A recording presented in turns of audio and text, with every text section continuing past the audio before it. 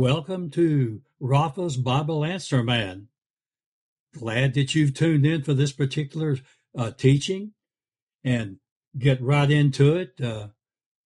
This message, this question rather comes to us. It says, Dr. West, please give me some insight on the Holy Spirit. Well, I'm delighted to do that. Foremost, you have to remember that the Holy Spirit is God Almighty. He's self-eternal. He's self-existent. He's the third person of the Trinity. He's the Father, the Son, and the Holy Spirit, and yet these are one God. He anoints for service and to cause things to come into being and to function and to take place and to coalesce under God's plan. He stirs the measure of faith in individuals. In other words, every individual has a measure of faith that God, the Holy Spirit, stirs to bring the message of God and the desire of God to that individual in a way that they can receive it. It's different with every person. It's a different methodology, and it can be given to the individual in a way that it can be perceived based upon their ability to understand, their maturity, their willingness to receive, and God takes all of that into account through this Holy Spirit. He can be wounded. The Holy Spirit can be wounded. He can be grieved, because in Ephesians chapter 4, verse 3, it says, grieve not the Holy Spirit. That means don't make him sad, or don't give him distress or sorrow. So when we feel these things, God understands these. But we're not to grieve him. We're not to do things that grieve him. And that's why the more mature we get in God, we don't serve God and do his will because we fear him. What we do it for is so that we don't displease him. And that's really a very good point to remember. An example of this is when Jesus was in the anguish the night of his passion, and he was in the garden, and he needed to be alone. So he took the chosen apostles with him, and he says, you tarry a while I go here and pray. And that's when he was sweating as it was, great drops as it was blood. And when he comes back to them in that anguish, he found them asleep. So he was sorrowful. He was sorrowful, the Hebrew says, and he was hurt in his soul because of that. The Holy Spirit is a gift from Jesus to the world. He says, when I leave, I'll send him to you. So Jesus was finishing his ministry, and he was ushering in the ministry of the Holy Spirit, which is what we're under right now. The Holy Spirit convicts every person. Every person that is alive, that has cognitive ability, the Holy Spirit is dealing with that person, and he's reminding them of how they're failing God, how they're not doing what they ought to be doing toward God.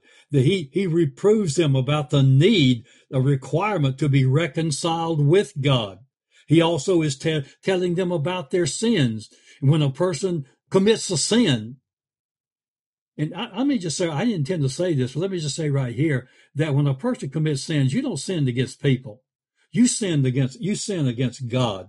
So the Holy Spirit, when sins are involved, he lets that person know that there's going to be an accountability. Now, granted, some people have denied and lied and pushed that realization so far back in their soul that the Holy Spirit can no longer reach them, and their soul is seared, and they are in a very, very dire situation. The Holy Spirit shows the pathway to perfect truth. Jesus says when he comes, he'll lead you into all truth. That means all perfect truth. That's the only way that we can know truth in this, perfect truth, especially in this life. All other truth that we meet is tainted, and it is tainted by men's actions or men's intent. So the Holy Spirit, when he tells us about something, a pathway, then we can rest assured that it's the perfect way. He is active at salvation.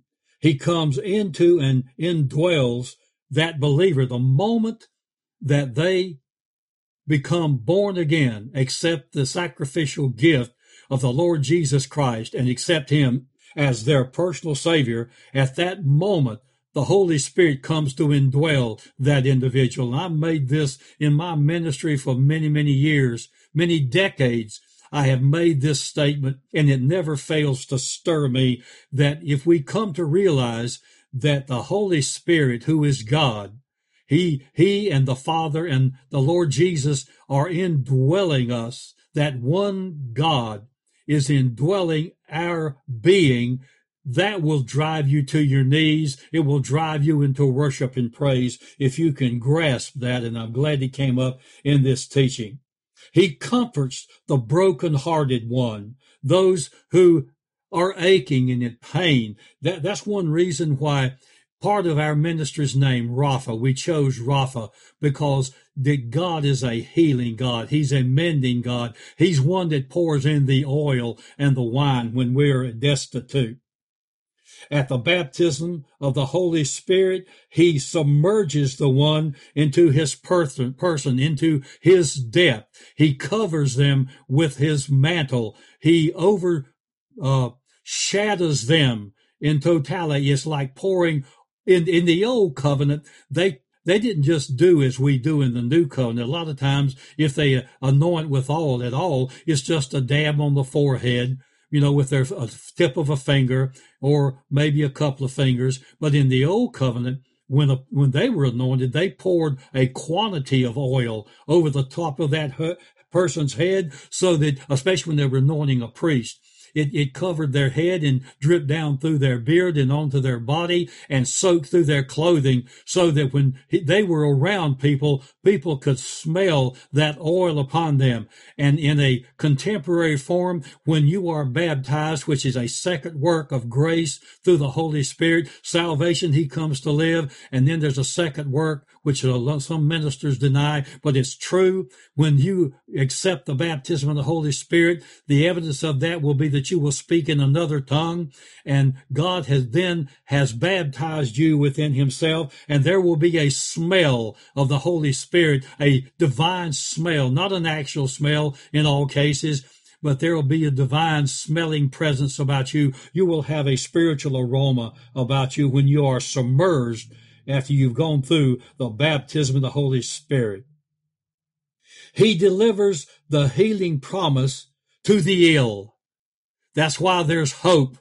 Even in the person who is terminally ill, there still resides in them the desire and the hope to be saved. And we know that hope is the first measure of faith. It's the first principle that comes into the process when we start moving toward faith, is hope. And so he delivers the healing promise to all. To all. The Holy Spirit implants the message that the redeemed ones are to speak. That means that you have a testimony, then begins to cause it to function. When we are baptized and when we are born again, our language should change. If our language does not change, and if our mind isn't renewed, then something has not happened. We have either just acquiesced emotionally to the gospel, but not made a quality decision to be saved.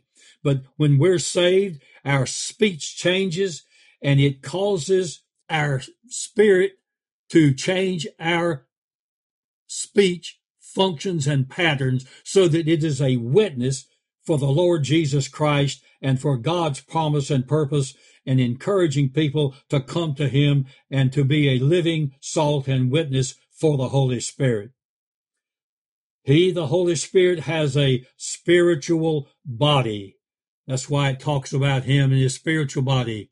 He sees, he feels, he touches. He can be lied to. It promises that you can know that he is God, everything that God is.